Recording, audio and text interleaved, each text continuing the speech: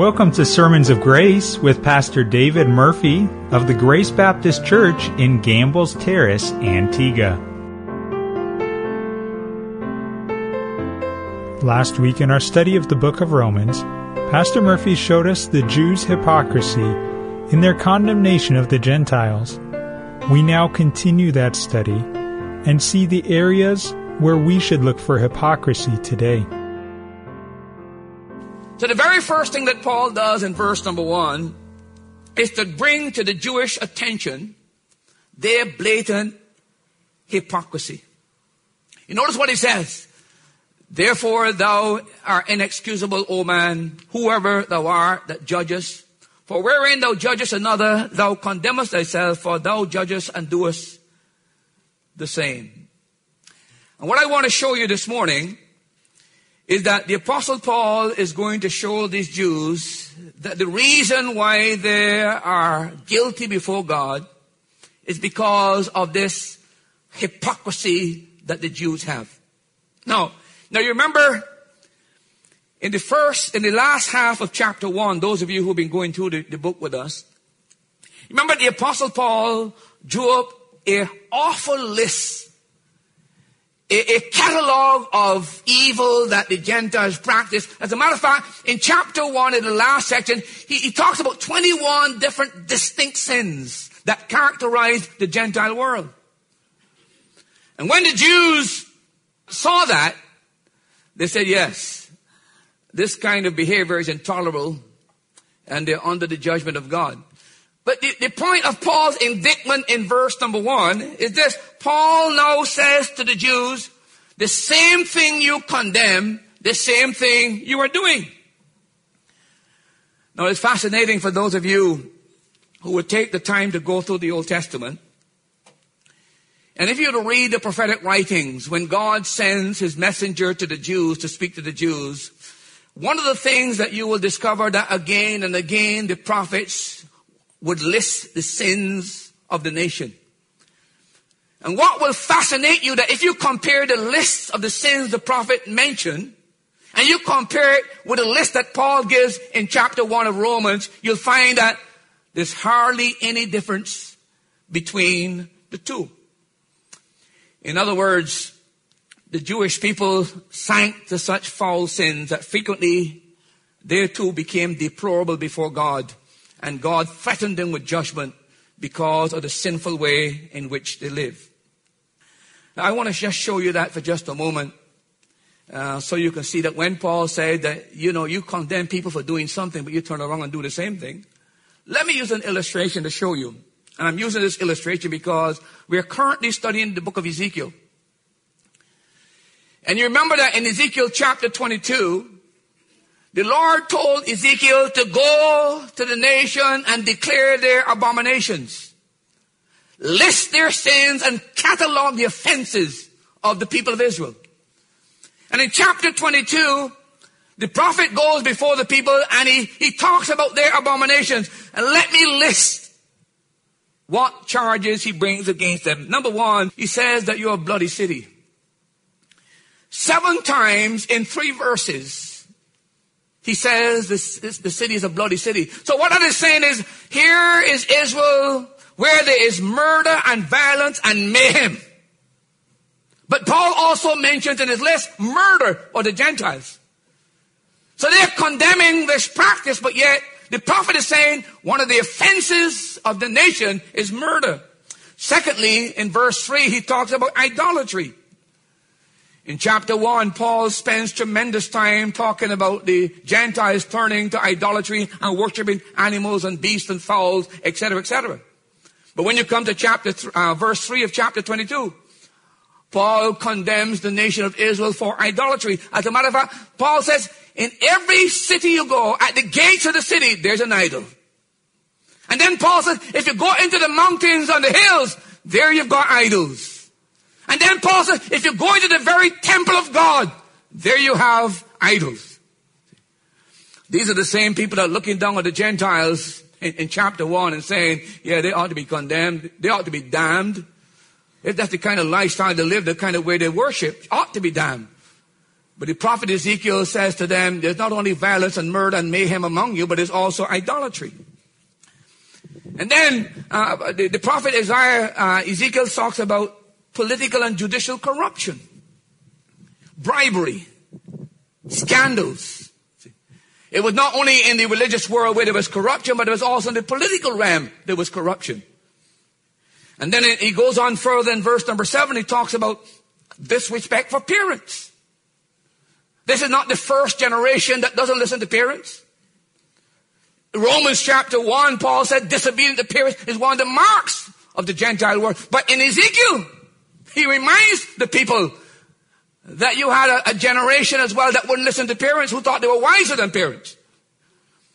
And then we come down in verse number 7, he talks about xenophobia. You know what xenophobia is, don't you? Dislike of foreigners. That's not true of Antigua. Xenophobia. And the prophet condemns Israel for that as well. See? The way you treat strangers.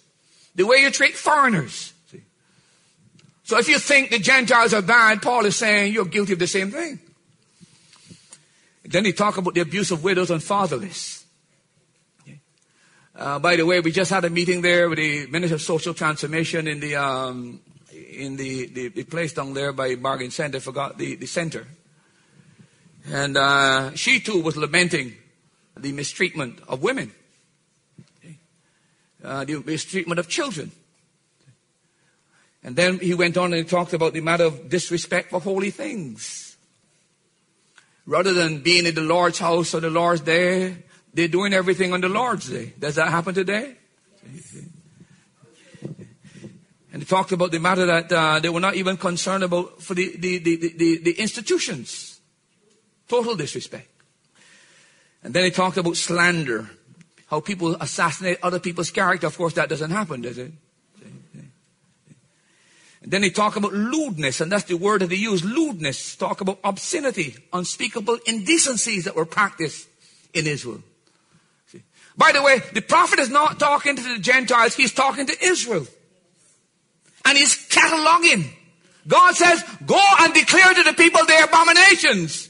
And Ezekiel said, here is a list of things that God holds against you. These are the things that you're doing that is wrong. And when you compare that list with the one in Romans, one thing you discover is not much different. And then in verse number 11 of Ezekiel, the other thing that he condemns is what is called incest. Again, at the meeting we had, social transformation, we just had this week, the minister talked about the whole matter of incest. Daddy sleeping with his child, see, and so on and so forth. She talked about mothers who close a blind eye with the man that is sleeping with a daughter in order to keep food on the table. See? All of these things. I had a lady who came to me afterwards and we started to talk, and she wanted to get into that dark world of things as she had gone through. And I said, you know what? Go and talk to the minister. Tell him the whole story. See if he can help you. So it's one thing to say the Gentiles are committing these foul atrocities. But when you go through the Old Testament and you listen to the prophets, you see that there's not much difference between Israel and the Gentiles. Now, if we had time this morning, we can talk about bribery and usury and extortion that the prophet talks about. But do you know that earlier up in the book of Ezekiel, he talks about such things as stubbornness and hardness, and willful disobedience against God, and a total disregard for the prophetic word. See? When you take all of these matters into consideration, you discover that as far as Paul is concerned, the Jews who were condemning the Gentiles were guilty of something called hypocrisy. They were doing the same thing they were condemning the Gentiles for. By the way, if you leave the Old Testament and you come into the New Testament, you remember the war our Lord had with the Jews during his time of preaching, 3.5 years of ministering. At every juncture, wherever he was trying to explain to them their real problem, they fought against him. And you remember that he had some very stern words about them. You know what he says about them in Matthew chapter 12 and verse 33? He said, you are an adulterous generation. That's the master himself. That is his assessment of the Jews. You are an adulterous generation. See? He went on and said in Matthew chapter 3, you are a generation of vipers, you're snakes. See? A bunch of snakes. See? That's how he called the Jews. In Matthew 12 and Matthew and Mark 8, he says that they were wicked and sinful. And then in Matthew 23, he said they were proud, arrogant, and hypocritical. See? That was our Lord's assessment of the Jews. They were hypocrites. Now, could I tell you this? Did you know that our Lord's incisive analysis of the Jews in his day did not result in repentance? You know what it resulted in? It resulted in their plotting the man to put him to death to silence him. See? That's the Jew for you. And now they're looking down at the Gentiles and saying, listen, Paul, we don't need this gospel. We're already in the kingdom. See? And besides, we're Jews. We don't carry the same guilt as the Gentiles. See? We're God's special people. And Paul says, I want to tell you something this morning. You're just a big hypocrite. See? You condemn the Gentiles, but you do the same thing the Gentiles do. So what does that make you? See? He doesn't use the word hypocrite, but anyone reading verse number 1 could put the word hypocrite above that verse. Do you not? See? And hypocrisy is what I call the one-eye monster. It only sees one side. It can't see the other side. See? You ever see a man with one patch over one eye? You only see one eye. See? You can't see the two sides. That's what hypocrisy is, a one-eye monster. Now, by the way, in verse number 24 of this same book, Romans chapter 2 and verse 24, the Apostle Paul sums up that hypocrisy in verse number 24. Know what he says in verse 24. He says, for the name of God is blasphemed among the Gentiles through you, as it is written. In other words, the Apostle Paul is saying, when the Gentiles look at you, who claim to be the people of God, who claim to be in a special relationship with God, who believe that everybody is different and you are special, he said, when the Gentiles look at that, and they say to themselves, well, if this is what it means to be the people of God and to have the blessing of God and the benediction of God upon him, if this is what it means to be a peculiar people, hey, we don't want it. We just don't want it. See? And as a result, Paul is saying the name of God is blasphemed. The Gentiles look at the Jews and said, if that is what being a child of God is, I would rather be a child of the devil. Count me out. See, this is Paul's assessment of them. Listen, hypocrisy has no friends. There's nothing people despise more than a hypocrite who says one thing and does the same thing and condemns that very thing in other people, but he can't see that he does the same thing. This was true of the Old Testament. This is true of the Pharisees. The Lord said that they make people twice the children of hell. They're not going in. They're keeping people from going in as well. And it had to do with the fact that they would say, do as I do as I say, but not as I do. See? And they would use religion to enrich themselves. See? It is true of the Western world today, by the way. I want to say this. The Western countries cannot understand why the Eastern countries hate them so much. They can't figure it out yet. And here's their argument. We're such good countries. We let you come in. You know, whenever the world has a crisis, we send our planes, we send our ships. You know, we supply food where there's a major crisis. We are such nice people. Why in the world you hate us so much? But here's why the East hates the West. You see, the East cannot divorce religion from government. It's integrated. A Muslim president brings the Muslim religion into his government. That's why they want what's called Sharia law. See? They see you can't be a Muslim and say, this is my Muslim life here, this is my family, this is my financial life, this is my church life. So keep Allah out of my family, keep Allah out of my business life, keep Allah out. They can't understand that. If they are serving Allah and Allah is the God of the universe, Allah must be brought into government too, which is quite sensible. But you see, when they look at the West, which claim to be Christian countries, and then you get this cultural invasion through the television set, and to see the West is so corrupt that we got gay marches where gay people are on the streets claiming their rights, and they got lesbians, and they got all this kind. Listen a bit, wait a minute. What kind of you are corrupt? And that is why the West cannot understand the East. Because the West has said religion belongs to the church. Keep religion in the church. Don't bring it into business. Don't bring it into government. Keep it in the church. And the East can't understand that. See? And you know why they can't understand it? Because they think the West are hypocrites. That you claim to believe in the true and the living God, but you keep the true and the living God out of government. So your government can tolerate any evil and endorse any evil. And they said to you, you are Satan. We got to get rid of you. See? That's the big battle. And the foolish politicians don't understand that even today. Don't understand it. It's the ideology.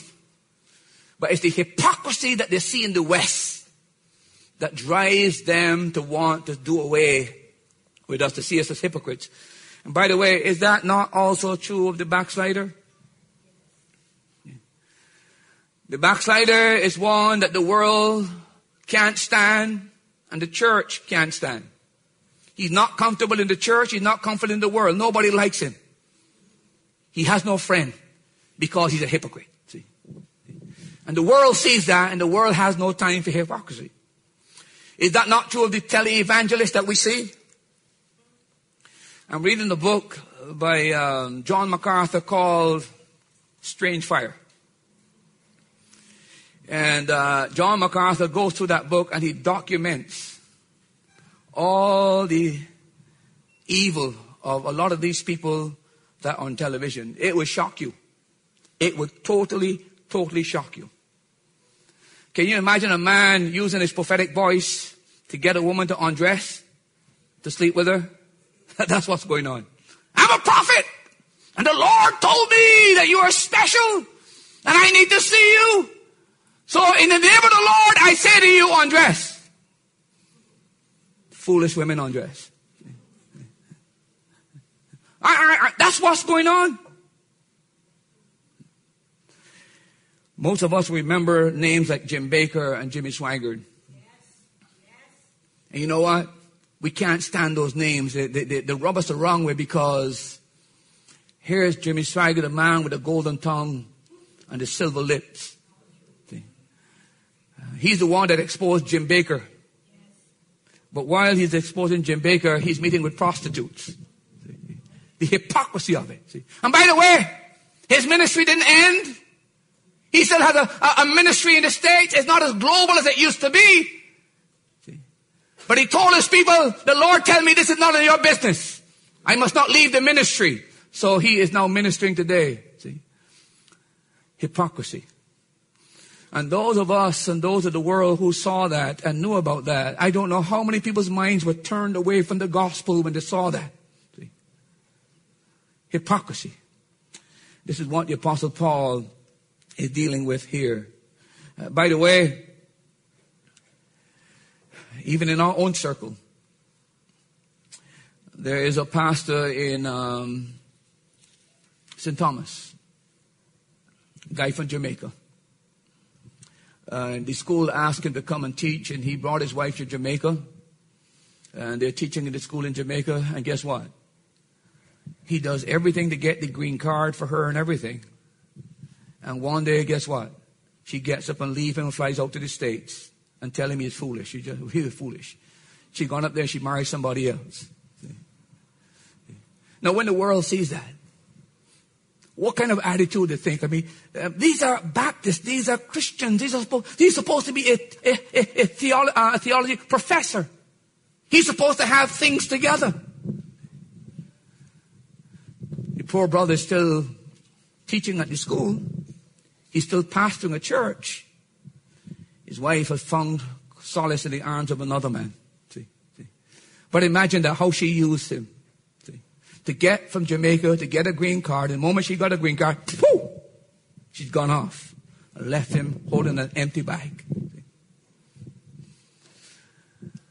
The world can't stand hypocrisy. Paul couldn't stand it. And that is why he's trying to drive home the fact that these Jews are guilty before God because they're guilty of the grossest form of hypocrisy. They are looking down their noses and condemning the Gentiles and saying, yes, they ought to be damned, Paul. They're under the wrath of God, Paul. And you can't say it too strong, Paul. I agree with you. I endorse. I cast my vote with you. They're all to be damned. And then Paul said, you didn't understand what I said.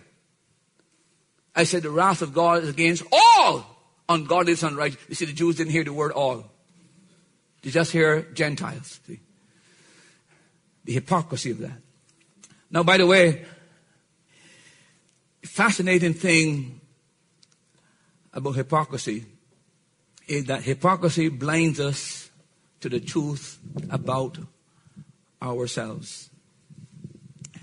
You know, we can see it so clearly in other people, but we have some difficulty in seeing it in ourselves. And by the way, when other people point it out to us, the funny thing about us is that we always find some explanation or some excuse where we talk about extenuating circumstances. Now the same thing, you know. The same thing we see in others, but when it is brought to our attention, it is always something, it's a little bit different. You know why? Because it's with us. It's a terrible thing, this matter of hypocrisy. Now, this morning, I want to use 3 simple contemporary examples of this matter so you can see that it's not just something that relates to the Jews and relates to the Gentiles, but it also relates to the 21st century world. Let's look at hypocrisy in 3 areas. First of all, I want to look at it in politics. Secondly, I want to look at it in what is called labor relations. And then thirdly, I want to look at it in regards to our personal lives. Let's look at it for just a moment. Let's take politics. Now, there's no greater hypocrisy than in the realm of politics. In Antigua, you got 2 major parties. The country is divided around a fault line. You got the UPP on one side, you got the Labour on the other side. And these two can never meet. See? The Labour people are adamant. They are faithful and loyal. The UPP are faithful and loyal. So what you have is a divided Antigua. A real divided Antigua. By the way, it has not only divided Antigua politically, it divided Antigua religiously. There are churches where there is virtually political war. Political war. There are churches in Antigua that have been split over politics. If you don't know that. But consider for just a moment the hypocrisy and how it applies to politics. Take labor for just a moment. If you go to a labor meeting, you will hear the Labour Party say that the UPP are in it for themselves. You will hear them say that they're against the progress of the country. And you will hear them say that they're more concerned about their own personal interests than the national interests. But then you will hear them say, but we're the altruistic party. See? We don't think about ourselves, we think about the country. We put country first. But then you go to the UPP meeting. And you know what you hear? You hear the same thing. Labor is about themselves. They don't think about the national interest. They just think about their own interest. But we are the altruistic party. We're the country party concerned for the whole party. Here's the problem. They can only see it from their side. Every single one of them can only see it from their side. And the reason why they can only see it from their side is because they are looking at it from ill will and self-interest. And that blinds them to see the totality of the situation, to understand there's not much difference between the parties. And I repeat, there's not much difference between the parties. I only hear one amen. I know there are others who will not say amen. But I'm just using the illustration to say to you there's a lot of hypocrisy in the matter. Someone has said that 6 1/2 are the same. Right? You've heard that before? 6 1/2 are the same? That's true of the parties. But what I'm trying to say to you that this one-eye monster called hypocrisy only allows us to see the bad in the other person, all the good in ourselves. See? It's never able to take a broad view in these matters. It's a one-sided situation. Let's take the matter of, for just a moment, labor and capital. So it's not only in politics, but also in the area of economics that you have this hypocrisy. Take for just a moment the matter of management and labor. How does management look at the situation in the country? You know what management says? Management says, listen, working people don't want to work. They said the problem with the country is that the worker want more money, but he want to produce less work. They say that. And what they say, what we really need is a vibrant workforce that is productive. The problem is not management, the problem is in labor. Give us better workers and we'll produce more. That's the management perfection. Now listen to the laborer. Management want us to work for starvation wages.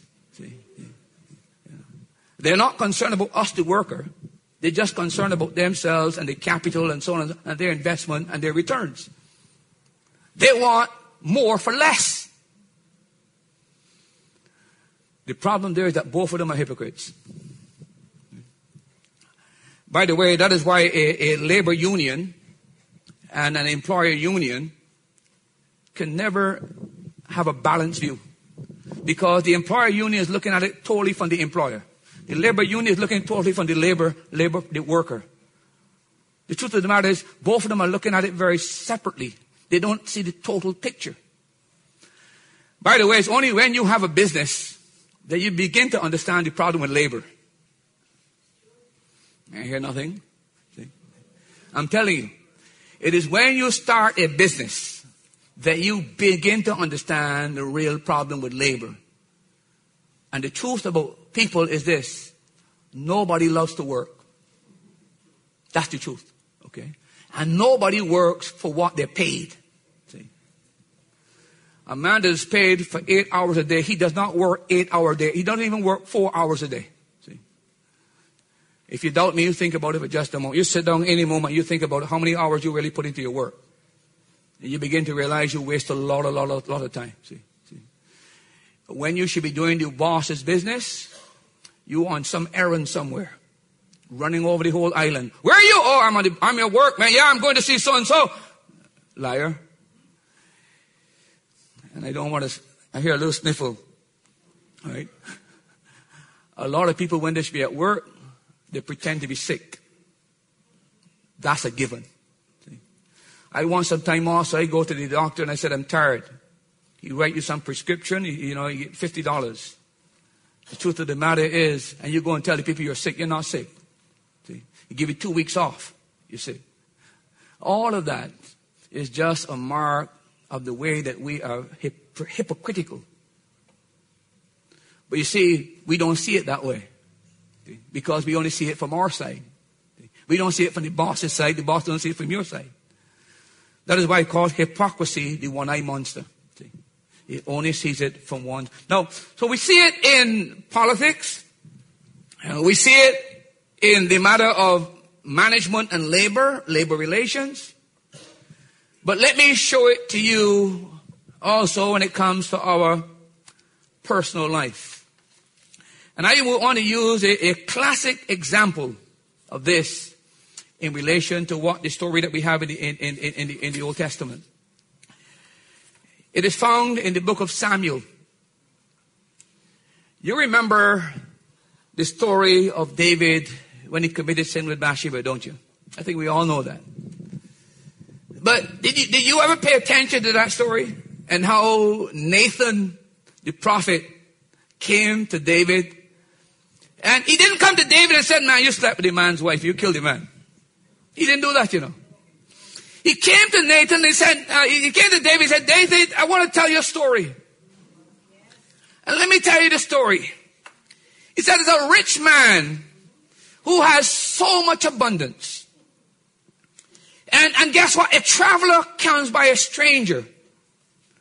So what the rich man does, he goes over and he takes, not from his flock, he takes from this poor man's flock one little ewe lamb. And he takes that lamb and he kills that lamb and sacrifices that lamb and he feeds the stranger. And David said, who would do that? Who would do a thing like that? That is so terrible. That is so inhumane. Why would a man who has so much do such a thing? Listen, that man ought to die. And I tell you what, he ought to restore to that poor man 4 times what he took. And Nathan said nothing. He said, David, the man I'm talking about is you. You're the man. But listen to me. David was sincere. David was honest. David was so angry, his righteous indignation rose up in his soul. He felt something like that was so unjust. But here's the problem. David could see it was wrong for a rich man to take a poor man's lamb and slaughter it. But David could not see it as wrong to take another man's wife and sleep with her. See the difference? Couldn't see it. And the reason why, because the same hypocrisy of one-eyed monster. See? It only sees one side of the story. Look, could I say something to you this morning? What is true of the Jew? What is true of David? Don't get angry with me. It's true of you. There's so many times that we are just plain old hypocrites. We pontificate and we condemn what everybody is doing. But if the truth be known, we would realize the same person saying these things is actually doing the same thing. And I want to tell you this morning, nothing will blind you more than hypocrisy. Nothing will keep you walling yourself in a false security like hypocrisy. And what Paul is trying to do to these Jews is to take the scale from their eyes, remove the veil, put the torchlight of God's truth into their soul and say to them, listen, you too are guilty before God like the Gentiles. You do the same thing, and therefore you deserve the same judgment. But let me say one last thing. The reason why Paul is doing this is for one reason only. And it's to show to the Jew as well as the Gentiles that they needed the same gospel that we Gentiles need. That's the point. Listen, there's only one way, there's only one hope. There's only one rescue plan. Whether you be right or whether you be a hypocrite, whether you be a Jew or Gentile, whether you be Baptist or Methodist, whether you be male or female, whether you be educated or not, whether you be literate or illiterate, it doesn't matter until you face the fact that we are all under the wrath of God, all in need of salvation. You will go on in your blindness, judging other people. And by the way, is there one person here who has a cocky attitude this morning? I don't need what you people got. I am better than most of you people in here. See? Could I say to you that if that's your attitude, you are in serious trouble. See? You just haven't understood your standing and your state before God. See? So Paul has got a job to do. He's got to. By the way, this is a monolithic job Paul had, you know. You know, when people are so stuck up and surround themselves with false security and they put all these barricades and they feel that they are entrenched and nobody will move them. It's very hard when people think they're Christians and think they're saved and think they're in the kingdom of God, and because they've made some decision 20 years ago, it doesn't matter about their life. They haven't looked at their lifestyle.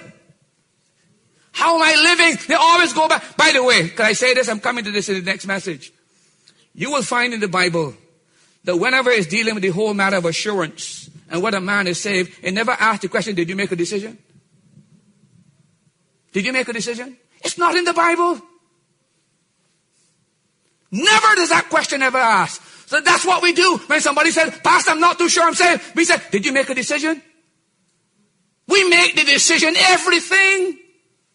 But never, it always comes back. The proof that I am saved is the fruit in my life. It is how I live. If my life has not changed, I am not a Christian. That's the reality of it. If I'm living like the devil, it's because I'm the devil's child. That is why Paul is spending all this time dealing with the Jew.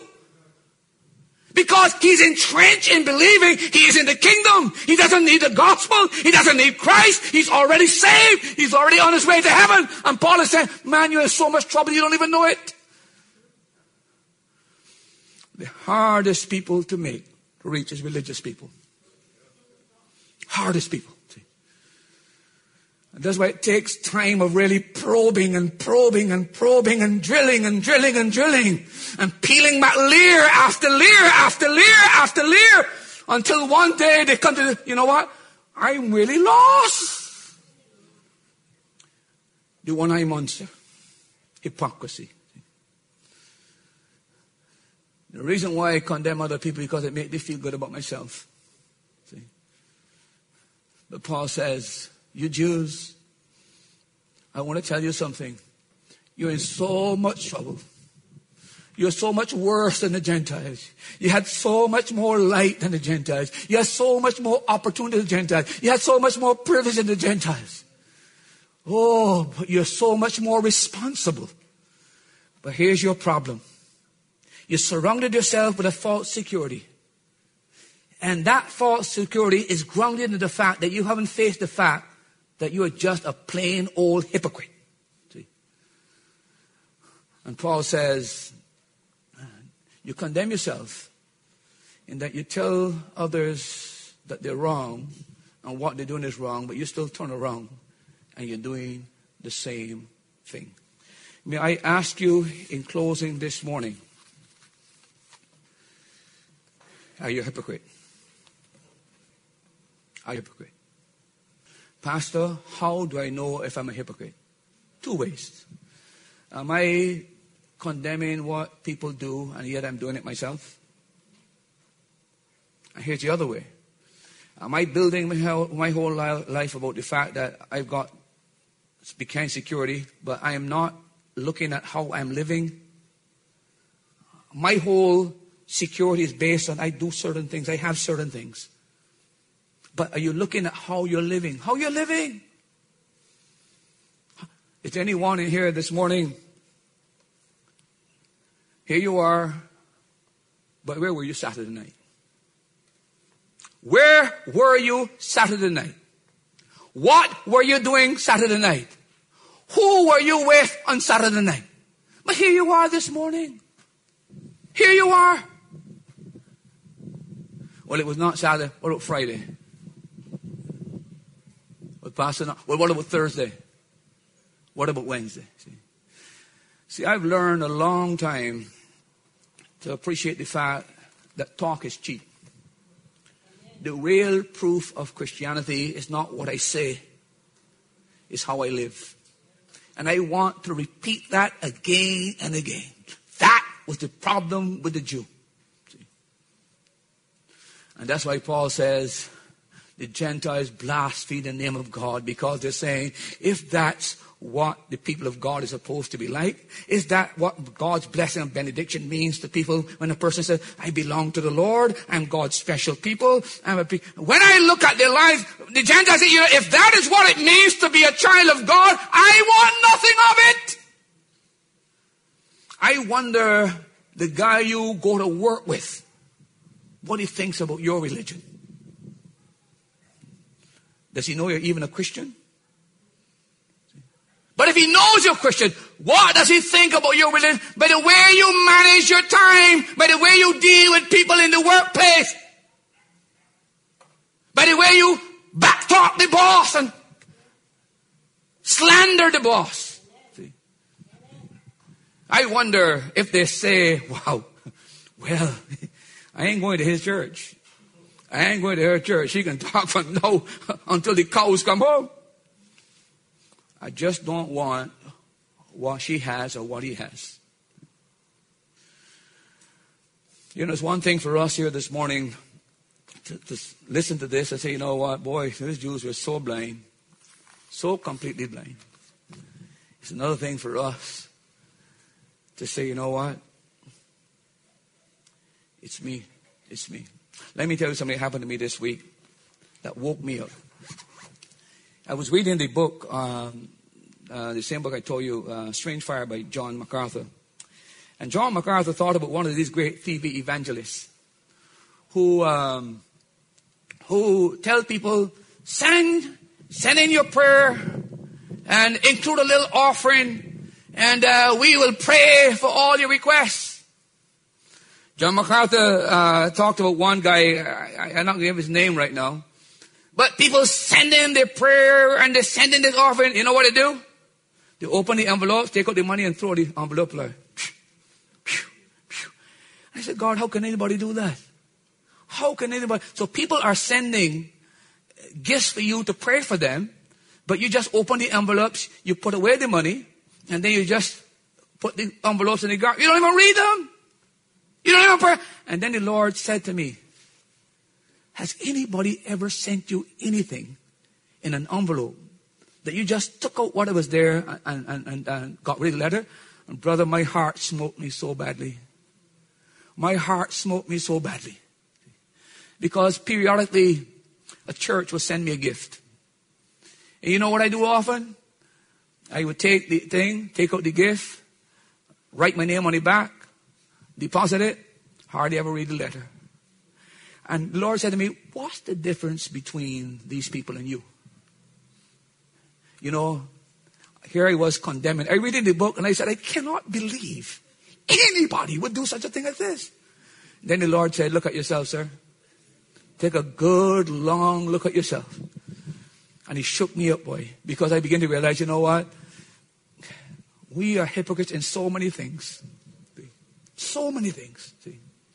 Oh, would God help us to see ourselves? See? We need God. We need Christ. It's our only hope, my dear friend. I can't hold on to anything other than Christ and Christ alone. What are you going to hold on to? Sometimes your best effort is grounded in the wrongest motive. You did this great thing, but people don't even know the motive you did it was not the right motive. But God sees that it's trash. It's wood, hay, and stubble. See? So we look at the Jews this morning and we say, boy, who would ever believe that they can do something like this? But I ask you this morning to take a very careful, thoughtful look at yourself.